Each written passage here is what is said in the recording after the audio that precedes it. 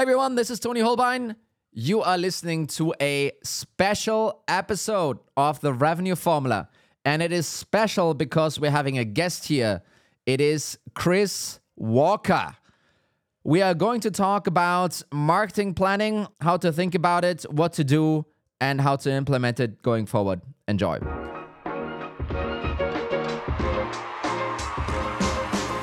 Okay. Mikkel. So, funny thing, funny thing. Usually, when we record with guests at this late hour, although it's not too bad today, I tend to drink a Red Bull. Yep. Because the kids just aren't sleeping. And Fine. then I'm not sleeping. What's different this time? Is the guest so exciting that he didn't need to drink a Red Bull? No, the kids are sleeping, so I can sleep. That's amazing. And what I'm really excited about today is actually, usually you're singing marketing and by default me a little bit. So I wanted to stack the deck a little bit in my favor and get, someone in my corner. Some support. Some support. And I could think of no one better than Chris Walker. And fortunately, he was willing to join us. So welcome, Chris. Thanks so much for joining. Awesome to be here. Looking forward to diving in here. Perfect.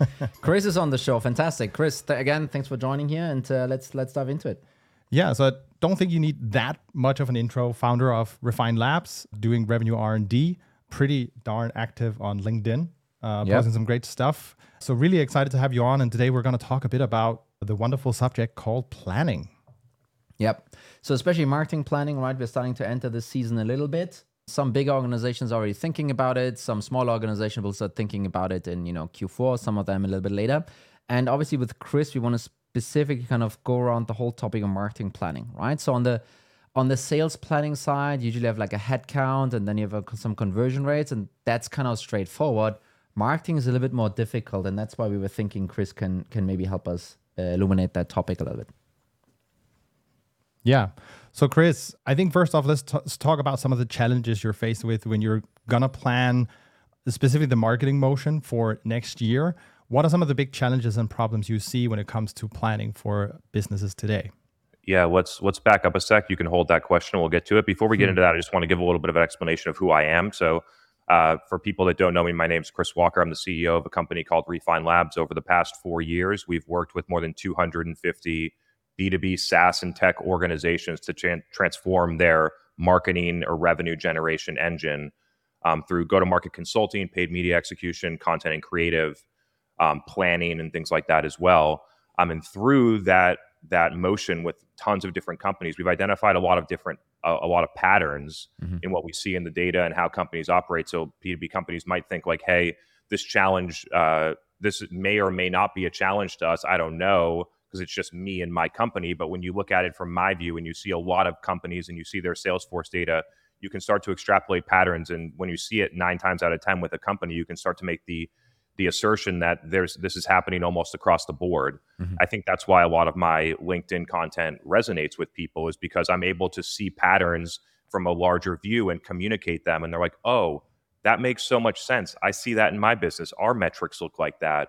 And so I think I have a very unique perspective. As an aside and as another thing, like a lot of people view me as a marketer. I view myself as a revenue professional and a business professional. One, I'm a business owner. And number two, we do marketing and sales together here. So in the past 3 years, I've probably sold more than $30 million in total deals, right? So I have a very, very meaningful respect for how sales and marketing need to work together to drive overall revenue, which then leads me into the planning. Companies typically look at this as marketing planning and then sales planning. They'll do sales planning with a reverse account model based on number of leads with conversion rates. And they'll have marketing planning trying to feed that number of leads to the sales team in order for conversion. And we really need to look at this as one overall planning system. And how are we going to plan to hit the pipeline and revenue targets using all the resources that we have available on the revenue team? I think that has to be the first layer in how we look at things. And then as you get lower, yes, you're going to have an individual specific sales plan and a specific marketing plan. But I think looking at them overall at a business view becomes a really powerful view. How do you think about the process, right? So usually when we see this, usually it's the board and the CEO and the CFO, they come up with a number, right? And previously this has been triple, double, double for some of the audience. And I think obviously some of that got a little bit more refined recently because simply kind of a capital squeeze coming out of this. But once that target is being created, and then there needs to be a bottom up. How do we actually do this? I mean, where do you see marketing coming in, and where do you see how do you see them maneuvering this problem set in that sense, right? Yeah, we're going to have both a tops down and a bottoms up approach. We help companies a lot with the bottoms up approach to validate whether or not the tops down is actually realistic on the budget spend in combination with the historical performance data. But the first way you have to look at this is where are all the places that we capture demand into pipeline? These are very common places. We call them pipeline sources. You have your website, you have events, you have outbound, cold outbound. You might have intent-driven outbound or account-based outbound. Partner. Those are probably 5 of the major categories and then you have like low intent lead generation, content syndication, gated content, things like that. So you typically have about, as a well-functioning company, somewhere between 3 and 6 total sources of where most of your pipeline and revenue comes from when you look at it at that view in aggregate. Then you need to look back at the historical data and say, of those major pipeline sources, how much pipeline, we standardize pipeline based on a win rate metric to ensure that the pipeline is standardized. How much pipeline is each pipeline source creating over the past 12 months? And then if we do certain things, what are we going to expect for each of these sources to convert in the future? So for instance, you're getting results from your intent-driven account-based outbound motion with 3 BDRs going outbound, and now you see that motion, you say, okay, next year we're going to move that up to 6, and we're going to expect this type of performance forward for it. So you can look at these all the individual pipeline sources and then make a decision as a company of which ones are already working for us, and then how are we going to use this data to make each of those pipeline sources work better or cut some of them. And so I think that becomes a really good first view, as centering it on demand capture. Where are the places that we get people into pipeline? A lot of people will look at that as sourced.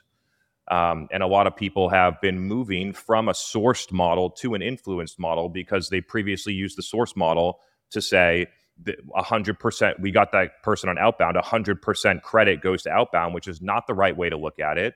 But if you use sourced appropriately, you need to have the view. You need to be able to see how are we converting buyers that are in market into pipeline. You need to be able to see that. And so that's where the sourced metric comes from. And then how we use it becomes very different. So that's level 1. Then the next level is, okay, we're capturing this much demand right now. At some point, we're going to have to figure out how to create more net new demand. Demand is being created in every one of your markets already, unless you're a brand new company, by potentially analyst firms, word of mouth, some of the stuff that you're doing, some of the stuff that your competitors are doing. So demand is being created, which then the pipeline sources capture. And you need to figure out, how are we going to go out and create more demand on our own to grow the overall market size, to grow the amount of buyers that are in market? Do you think, first of all, this methodology, not everyone thinks like that, right? I think this is number one, kind of there's an educational piece where people also need to buy into this approach. And then the other piece is also, you just rattled off a bunch of different channels, or, however you want to call this. There's also lots of data that needs to be captured and organized and structured and so forth. Is that, what do you think here is are many marketing teams even struggling to get to that point, or what is the issue for them? The crazy thing is that most mature organizations, I'm saying 10 million in revenue above, already have the data in their CRM that shows this. They just don't look at it this way. Yeah. They'd rather go to a visible touch point report and say, oh, like 60% of our customers went to our blog before they bought, and you have no real concept. You can say, yeah, the blog's doing something. You can prove ROI, but you can't actually look tangibly and say, are we getting the return that we're investing in that specific program when you use a pure influenced model? And so they have the data in there. We go in and analyze companies all the time. They have the data. We just look at it in a different way, which then gives us this really interesting view when you start to separate the idea of demand capture from demand creation, which companies usually mix together and just look at it as a lead gen model. Yeah. Another thing to think about when companies do planning, oftentimes it's in serial. So marketing does all this stuff, produces this many MQLs, And then sales does this stuff and produces this many opportunities, blah, blah, blah. And the reality is that if you actually just look at that system overall, when we go in and analyze companies, you realize that 99.8% of the leads being generated from marketing don't convert to pipeline. Mm-hmm. And so there's a bunch of activity. There's a lot of metrics being calculated. There's ways that we can get a touch point. So if the account closes in 9 months, we can say we influenced it. But in reality, there's clear data to show that a majority of the marketing expenditures and the majority of marketing, quote unquote, MQLs are actually hurting the business. Mm-hmm. They're hurting the sales team. They're making BDRs follow up with people that don't want to buy. They're distracting the sales team from the accounts that are in market. They're distracting the sales team from the best fit accounts that their business wants to go after. In order to get, 40 to 60,000 MQLs, you're not going to be focused on a specific type of buyer. To get that amount of volume, you have to go wide. And in order to get that amount of volume, you have to go to people that have the right job title, but are definitely not in market to buy. And so then you just have this big assembly line where we're basically sending a bunch of people that don't want to buy right now to our sales team. They go and engage, try and have conversations, close them at a super low rate. Then you end up having bloated SDR headcount. You have bloated sales headcount. You have a lot of wasted marketing expenditures. It makes the whole revenue engine very inefficient. And so as a first step, we need to go back and look at the historical data. Most companies are probably running some MQL model with clear tracking against those MQLs, and go and look back at the disposition of all of the MQLs that we've collected over the last 12 months. And then start to categorize them into patterns. Where did they come from? How many converted to pipeline? How many did we win? What was the lead to win rate? How much did we spend? What was the estimated cost of acquisition on these programs? And then you can sort of look and say, okay, these 4 or 5 things that we did an analysis for a company just a couple of weeks ago. The CMO came to us and said, we need to save 20% of our budget and still hit our number in Q4. We have a $9 million budget. We analyzed the data over a 6-week period of time, and we found $1.7 million of spend where the data was clear that the money was being wasted, which was 19%. So we expect that the budget to go down by that amount with no or negligible negative impact to pipeline creation or revenue production. And then you just bring the budget, bring the budget down with no impact to pipeline. You immediately reduce CAC by, or at least marketing CAC, by 20%, which means that if you spend the same amount of money, you get 20% more customers. And just like companies have not been looking at this over the past 2 to 3 years because of how the growth of all costs and all the investments going in and the ridiculous revenue multiples. So they haven't been really concerned about the efficiency of their overall go-to-market. And then all of a sudden, you get to 50 million ARR, you got 50 to 100 sales reps, you have a big BDR team, you're spending $10 million a year on marketing programs, and all of a sudden you're like, our cost of acquisition is 48 months, 60 months. And then you really have to go back to the drawing board, cut all of the things that aren't working, and then slowly build back up, which is really what you're supposed to do when you scale. Get the efficiency right. If you're scaling a business, get the gross margin right, get the process repeatable, then scale. In revenue generation, get the cost of acquisition right, get the process repeatable, then scale. And during this past 3 years, specifically like 2019 to 2022, companies would come and say, we only spend $20K in advertising right now, and we want to spend $500K next month because we just got an investment. It's like that's the best way to waste $6 million a year, is to just blindly spend $500,000 on something net new per month. And so those types of days are over. But there's still quite a bit of a mess that needs to be cleaned up from that time. Oh yeah, it's still unwinding. But I want to circle back to something super interesting you said here, which is there's actually a bit of collateral damage happening because of these investments that you might be making to generate MQLs. One thing is you're burning marketing budget, but you're also burning time on SDRs who could have gone out and booked meetings, right? And I think coupled with the fact that you recently shared, I think the efficiency of running lead gen ads just isn't there. I think taking the step to identify the waste is super impactful. So you're basically proposing that you run this analysis, break down the channels to look at where are you actually driving revenue from those different pipe sources, correct? Yeah, I want to hit on a couple of points here. Number one is the hidden cost. The hidden cost of all of the sales resources, the SDR, BDR, and the sales team that is spent engaging, spending time on, having meetings with, building proposals for people that don't buy. So even when the BDR is going to go and convert one of those low intent MQLs, one of the thousands of them, to a meeting, the sales team is going to win that meeting at significantly less rate than other pipeline sources, and that data is clear just based on the overall intent of the buyer and how they enter. So there's a massive amount of hidden costs on the sales side that's happening, that's created through this high volume MQL model, which basically ends up being low sales productivity and an overall bloated sales team because the reverse headcount model has been built on very low conversion rates of MQLs. Mm-hmm. So that's one thing. There was a data set published recently by a company called Metadata, who had over a 12-month period of time had $42 million in spend run through their platform. I posted it on LinkedIn. It was one of my best performing posts in the past few years recently. They had $42 million in spend, likely more than 100 total companies in the sample that were, and 90% of the budget that was being analyzed was on paid social lead gen programs like LinkedIn, Facebook, or Instagram to run specifically lead generation campaigns. And the overall outcomes of that data set, which I've seen anecdotally as I analyze companies, month over month for the past 3 years, is that the average lead, quote unquote lead, if we even want to call it that, from a lead generation campaign on paid social will become a customer at 0.3%, which means that your sales team tries to engage with 333 people to close one customer. Yeah. The data that I've seen is actually worse than that. Typically with these types of programs, I see somewhere between 1 in every 500 become a close one customer to 1 in every 1,000. And so you can see that can be fine when you have 3 reps, but when you're a $50 million company with 50 sales reps running, the machine just gets so inefficient, which I believe is one of the main reasons why we're seeing low quota attainment. Part of it is bloated headcount, and part of it is like low quality marketing activities that aren't actually driving results for sales.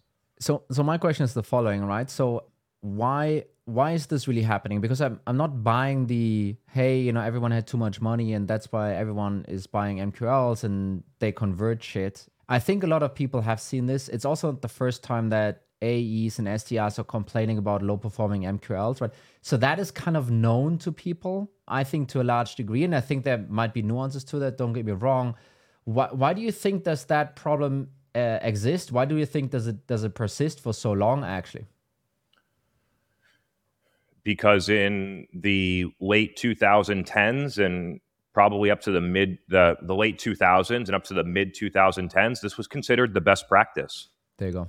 And the reason that it was considered the best practice is because we didn't have contact data. We didn't have account intent data. And so in order for sales to have somebody to call, we needed their email address and their phone number. And now in 2023, there are 1 million sales contact databases that have decent accuracy.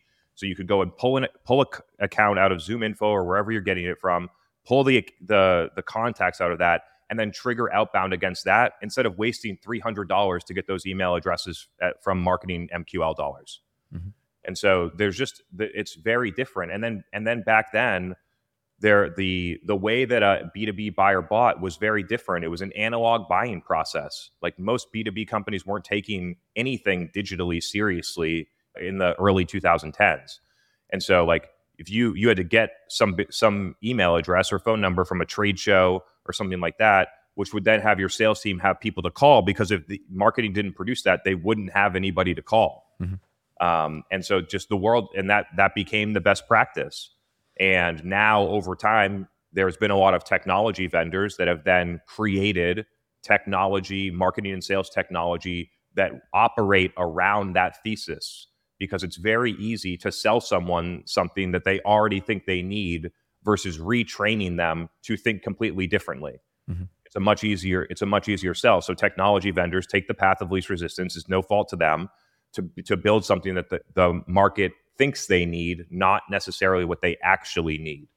And so I think that's the main reason why we're still here. You can see, and it's crazy. We're still in the very early adopter phase of this transition inside of companies that are properly adopting quote unquote account-based marketing oftentimes are going to move away from a lot of these things.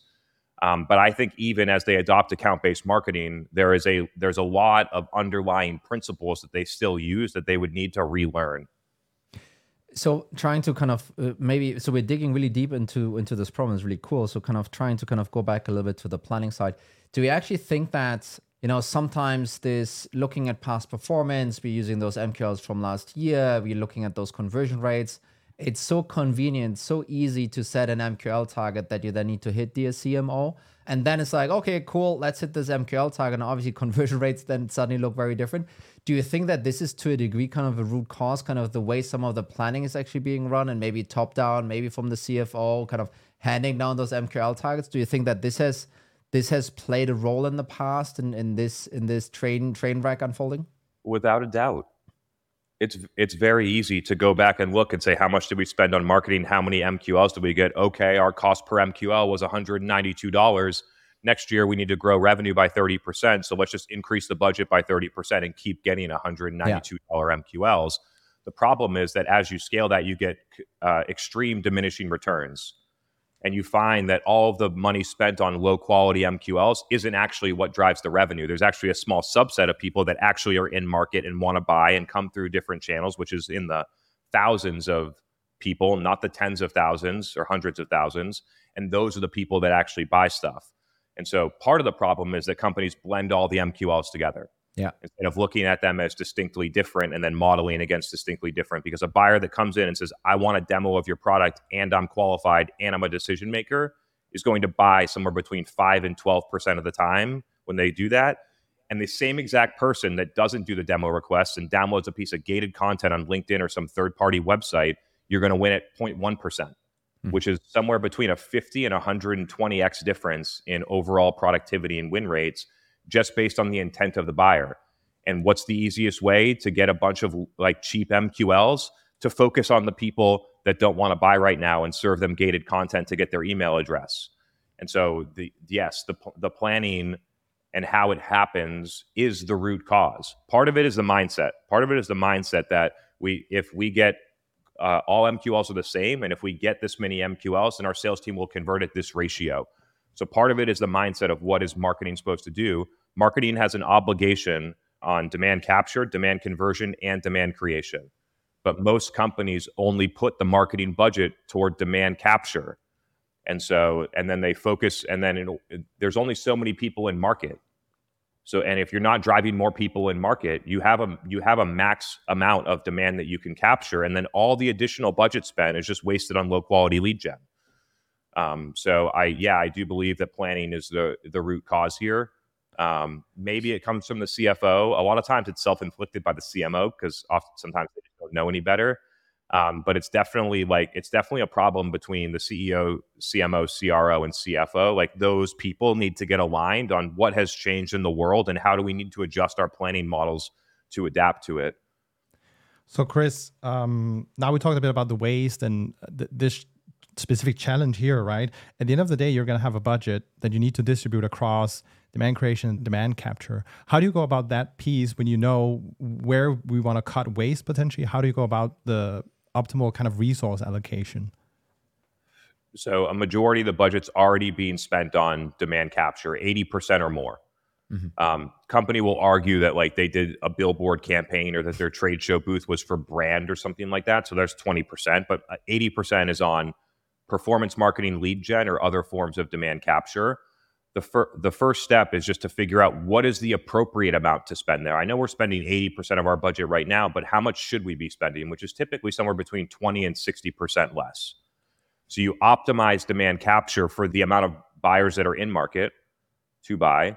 So for instance, the way that you could get there is you have a BDR team and you say, we're going to hire we have some type of efficiency that a BDR can work this many accounts over this period of time. And we're not going to hire another BDR until we have 30 more accounts in market that justifies us hiring them. And so you think about the demand capture budget, both across like the marketing things and the BDR things and other things that you're doing like events and partnerships. So you almost look at demand capture as separate across the revenue teams. So basically, if I kind of recap this just a little bit, right? So basically it's saying like, hey, minimize your demand capture, which really, and Demand capture, lead Minimize. gen. I would say, sorry to interrupt you. I'd really say optimize. Yes. Optimize it to hit the right ROI. So it's not like we shouldn't spend anything there, but companies dramatically overspend there. So it's optimize against like pipeline dollars per dollar spent. That's what demand capture should be evaluated against. No, absolutely. And then basically kind of you have quote unquote the rest of the budget to spend on demand generation itself, right? So really, and maybe I'm forgetting one of them, but really you have, parts of this is demand capture, and then the rest you can spend on some more demand gen activities, which is first of all, also again, a bit of a mindset shift that many organizations need to kind of be led through, right? So I think you've been doing a fantastic job on shaping demand gen and making this a thing over the last, I don't know, what is it, 2-3 years or something like this, Chris? And there's more and more people waking up and saying, oh, it shouldn't be like this. We shouldn't have a demo request on Facebook. We should rather, drive demand if we're using this channel, through ads. How do you, let's just say I'm the CRO here and you need to convince me that you're actually going to bring in, those leads and those demo requests and those high converting MQLs. How do you actually then, plan out then next year, right? How do you do it? If you really go down and become super tactical around it, you now have a really nice budget, I don't know, 5 to 50 million, whatever the size of your company and your marketing CAC might be. How do you plan out next year in order to really kind of build this case with a CRO and say like, hey, this is how I'm going to deliver your pipeline? Number one, level set on the analysis of the data and get the CRO to buy in that, hey, we generated 49,000 MQLs during this time and we closed 33 deals and we spent this much money and your team spent this much time. And the cost of acquisition we estimate is this, and this is bad. This is bad for both of us. I'm wasting my money and your team's wasting your time, and you need to hire more people than you actually need because of this problem. Level set on what the actual issue is.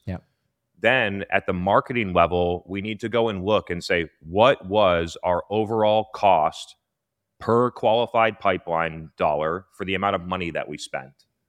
So, and if you go in and look at this at a company, it can range widely, but when you look at it between all the marketing spend, events, lead gen, digital advertising, excluding headcount and tech costs, then you can see this is what the efficiency of our overall spend is right now. For every dollar we spend on marketing, we get this much on pipeline. You could also look at it as cost per qualified opportunity, which many companies do. When you get some cost per qualified opportunity, what you're going to most likely find is, hey, we're spending way too much money for a qualified opportunity based on our win rates and our allowable CAC. We need to bring this down. How do we bring this down? We cut out all the shit that I just told you about that isn't driving results. Okay, now we just went from 6,000 per qualified opportunity. Now we're down to 3,000. Once we get to 3,000, which is acceptable based on our win rate, that we have an acceptable customer acquisition cost across our entire revenue engine, then we start to deploy money to build back up.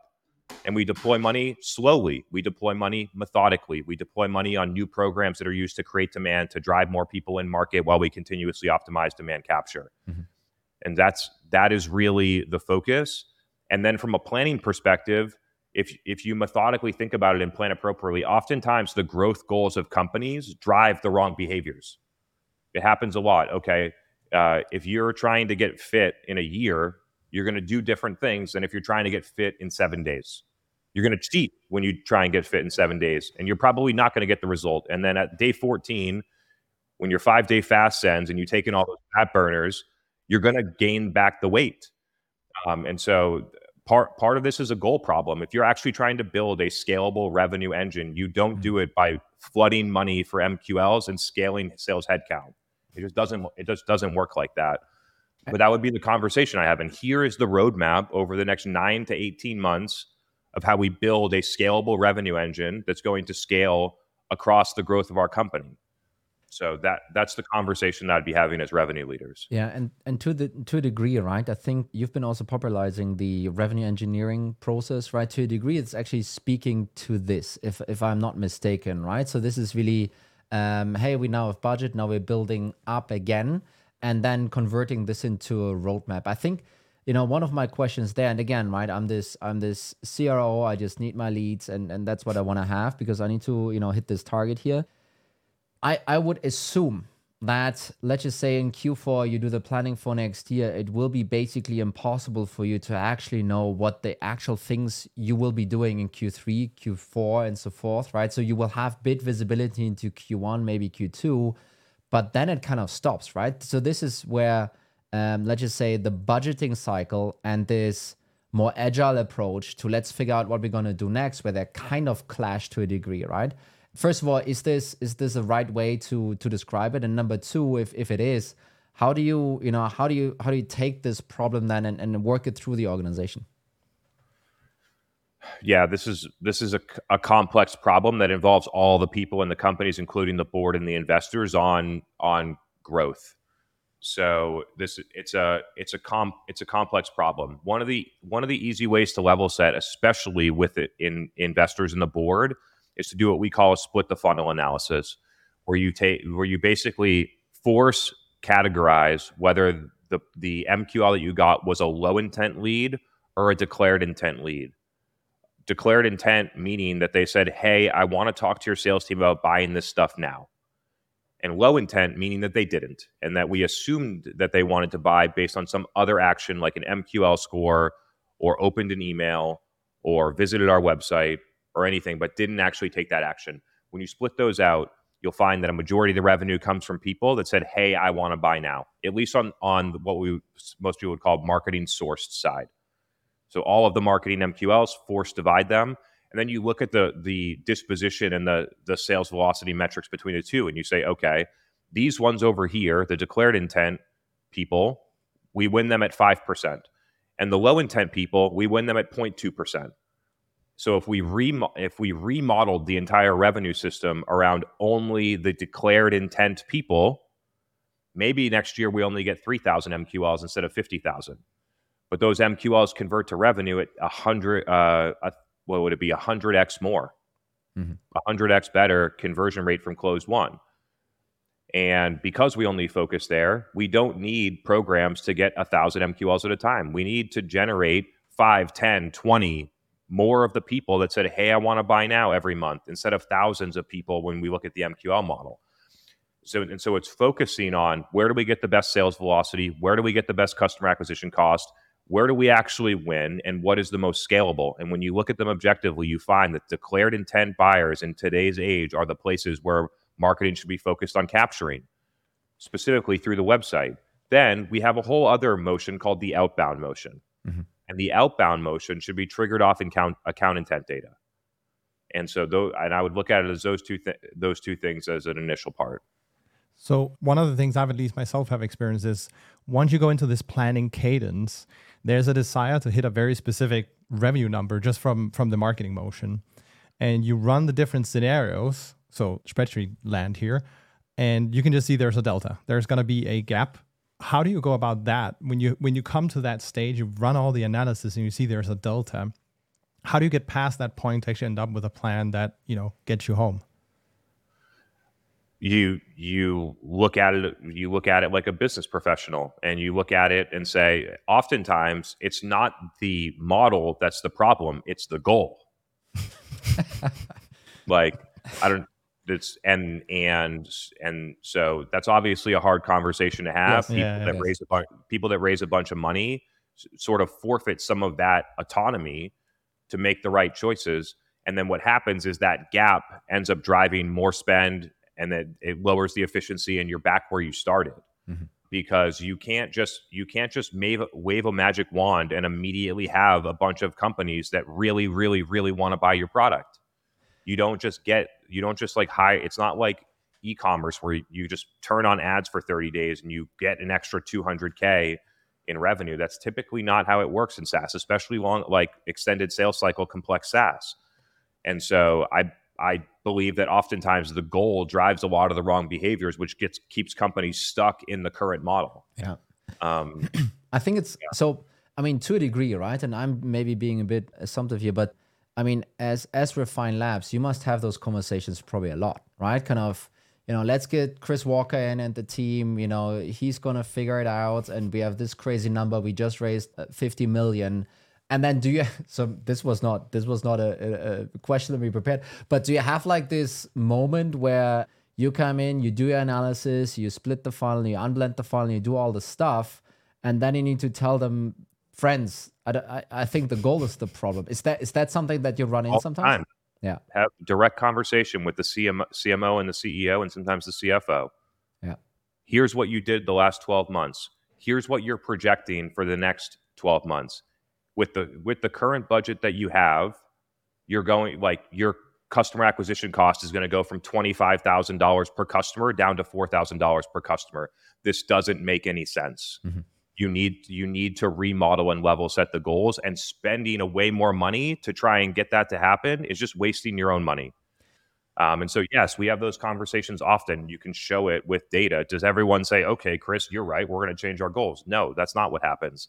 But the customers that aren't going to change their goal just set themselves up for failure, and I don't want to be a part of that. And so if they want to continue on with an unrealistic model to unrealistic goals, which lead to unrealistic behaviors and non-customer centric behaviors, then we'll let them go and do that on their own. But I really like it's not, and this is also something to take away for anyone, listening to this. It's not Mr. Chris Walker walking in and saying, hey, it ain't happening. You and the team using data to argue back, right? And I would say if used in the right hands, people can also do that without using an agency in order to kind of make that case for them, right? I think this is something where this methodology and the data approach that I think that you are kind of bringing to the table, I think where a lot of people can learn from that and build persuasive arguments. I don't want to say against the CFO, but have a basis to argue their case that might change something on the target setting. Yeah, and another thing to think about is when you're a growth stage, right? You're 30 million plus in revenue. As you start getting closer to 100 million, like, you're not trying to triple, double anymore. Yeah.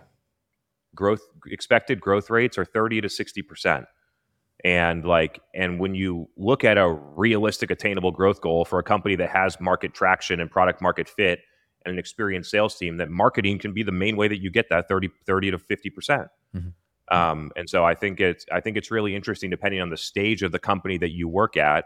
As companies get more mature and they have more historical data and their executives are more experienced, they also plan more appropriately than early stage companies. I have another one for you. Sorry, Mikkel. No, go. You're the marketing guy, and I was on the questions. Yeah, no. But Chris also said I'm not just a marketing guy. There you go. That's true, actually. And this is also where my question is going. So there will be a bunch of RevOps folks listening here, and RevOps with a capital R, so really looking across the whole funnel, not just not upgraded sales ops. By the way, we also love upgraded sales ops. Do you think so? What's your opinion, actually? Do you think the whole RevOps movement is this helping with this problem? Is it making it worse? Do they not have anything to do with it? Are they just doing tools?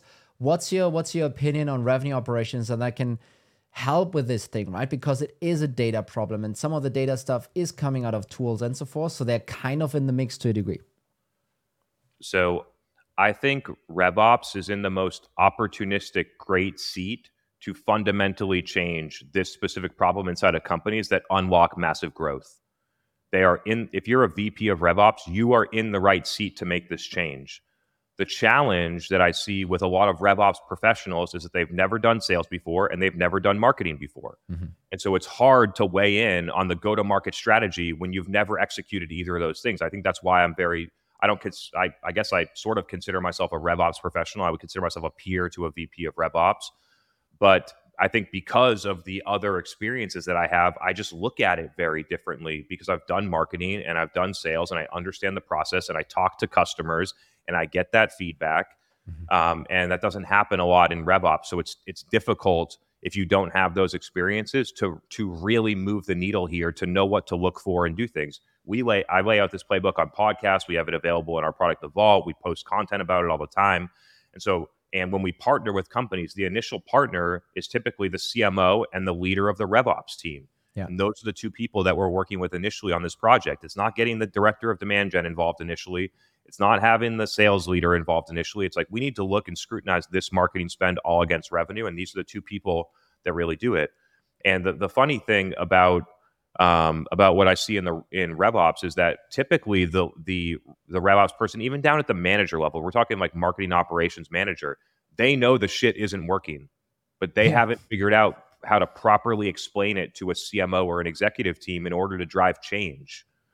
And so I see a very large opportunity from RevOps, and I think that a lot of people could be capable of doing it, but when it actually comes down into practice, I don't see that many RevOps leaders proactively driving this type of change within companies, partnering with the revenue leaders. Yeah, I totally agree. I mean, they're kind of sitting there at a perfect vantage point, really, right? They're sitting at this intersection. They're seeing it all the way throughout the funnel. They're seeing it's not working. They're probably listening to your podcast, by the way. I'm pretty convinced of that. But then, Check it out, B2B Revenue Vitals on Apple and Spotify. there you go.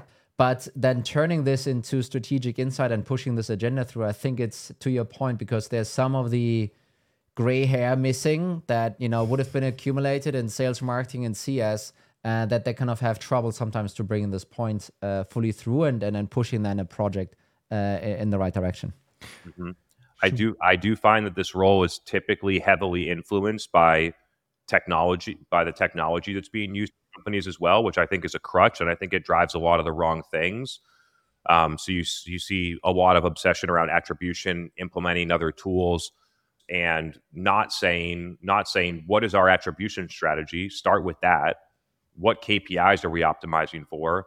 And then figuring out what pieces of tech need to be installed in order to drive that. The technology drives the strategy, not the other way around, which I think is another sort of fatal flaw in this department sometimes. Totally agree. We had, not to name drop, but we had Jacco van der Kooi on the show last week, actually, and he is predicting, or let's just say warning, that RevOps, while in a fantastic position, he also agreed, is in danger of becoming the new head of IT, and commercial not IT. Yep. Yeah. and that is something that's just, that would be a waste, kind of, to take this position that they're having and kind of not actually driving. I think we would say revenue strategy. I'm not sure if you would be using the same words actually for this, and then kind of actually focusing on generating cash, either through more revenue or through, less cost, instead of focusing on this system admin thing all the time. Go-to-market strategy and revenue strategy owned in partnership between the CRO, the CMO, and the head of revenue operations feels like the appropriate way to use these resources. The problem is that companies really struggle to look at things new, right? So revenue operations is technically a new thing. It may not that new, but it hasn't been around for all that long. But the problem is that they take all of the old rules that marketing ops, sales ops, and CS ops played by and grew up with, and they bring all those old, outdated rules that don't belong here anymore to the RevOps function. And then that's part of why I think we're seeing the function go in the direction that it's going. They don't rethink the hiring profile. They don't rethink the job responsibilities. It's basically, I hate to say it, but it's basically a rebranding of marketing and sales ops. Yep. And a lot of that ends up being task driven, insignificant, small tasks, like build this report, see if we can get this piece of data, implement this tool because our BDR team decided they wanted it, instead of looking and actually proactively driving the strategy. And the best ones that I've worked with are like absolutely invaluable to companies, but right now it's a really small percentage of RevOps leaders that are operating that way right now. I'd agree. I have another point if you don't want to wrap it up. Let's do a final closing point. No, I mean, I'm going to say it now. I'm a little bit of a Chris Walker fanboy from a while back. Kind of my mood has, chilled since. No, but so what really drew me to some of your content early on was really this. I was a CIO trying to understand marketing, right? Because we had a marketing problem, tried to understand it. I looked at this stuff. It didn't make sense. Everyone is having kind of this waterfall thing, and it was all over the place. It was really difficult. Okay, how do you want to how do you actually want to run marketing and challenge the VP that reports to you? I think you were one of the first ones where I was listening to your content and I was like, oh, hey, that must actually sense. That is actually a logical story being told, and that I can totally see from a first principles approach that actually totally makes sense. There's not just infinitely more people sitting around wanting to buy your product. You need to educate them first. It's going to take some time. It's difficult to prove attribution, yada, yada, yada. I actually believe that, RevOps pros kind of in that area, they need to start thinking a little bit more, where is that stuff really actually coming from? Where are those buyers coming from? Why are they not converting? It's not just, the conversion rate is bad. It's like they were never interested in the first place. That's why they're not. That's why they're not. Rate bad. Yeah, What's exactly. actually happening from the customer's perspective? Yes. And what should we do about it instead? Yes. RevOps is typically just surfacing the data, saying, "Oh, the conversion rate is 0.3%. What do you want to do, CMO? Not here's why. They all come from this place. They all come from this place, which means that they don't have intent to buy, which is why the conversion rate's 0.3%. What we should do instead is stop doing this and save a bunch of money." That's it. And it's like I need to come in and the company needs to pay me a bunch of money for consulting to validate what they already think. No, and I mean it's so, especially on this MQL thing, which is like, it's so popular, it's crazy. I mean, this unblend the funnel that really works well, right? But it's for a RevOps person that is truly revenue operations, like end to end. They can make a great case for this for the CMO and the CRO, right? It's kind of, hey, you need fewer people to work through those shitty MQLs, and you need fewer ads to serve them in the first place. I mean, it's a straightforward message that someone in revenue operations could run. And everyone who's listening, please check your funnel and see if there's room for you to optimize. When the whole company, but specifically RevOps, stops looking at it between marketing and sales and starts looking at it between demand capture, demand creation, and demand conversion, that's when the magic happens. Because multiple functions have accountability to multiple parts of that thing. And a well-functioning revenue team, sales and marketing should be working together on each of those three major categories. And so the way departmental level budgets are set, and the way that companies look at things between marketing and sales and serial, as opposed to an entire revenue budget to drive an entire revenue number. I think that with the unlock of looking at it differently between demand capture, demand creation, and demand conversion, actually gives RevOps the view that they need to start making some of these changes. To one, start seeing the insights, then be able to categorize the insights and take action against them. Wonderful. It's always so great to talk with people who really, have that business mindset when looking at how do you grow a SaaS company, especially now, the times we're in, tough times, and looking to create a plan for next year. So I think, Chris, thank you so much. I think this was really great. Thanks for joining, and hoping our paths will cross again soon. Yeah, happy to help. Maybe one more point to drop. Yeah, overtime. Let's go. I've been talking about lowering B2B companies, lowering customer acquisition costs using this method since 2017. Mm-hmm. And I was being very loud about it in 2020 and 2021. And so the point here is that I've been talking about this stuff for a very long time. And I think that people really need to look at customer acquisition costs differently, which is that instead of looking at it our CAC was $24,000, to look at it and say, if we lowered CAC by 30%, we would get 30% more customers with the same amount of money. Mm-hmm. Yeah. And so, and like, that is a principle that applies to business regardless of the macroeconomic situation. Your goal as a company is to get more good fit customers for less money. And when you're able to get more good fit customers with less money, and you're able to get that to a level of efficiency, and then you grow and scale with it, you create incredible unit economics and a flywheel that will continue to grow with you. You can't scale a bad model. And I think that a lot of companies are stuck trying to continue to scale a bad model, which leads to further inefficiencies. So there you go. Really appreciate you having me on, and thanks for everything. Chris, this was fun. Thank you. Thanks for joining.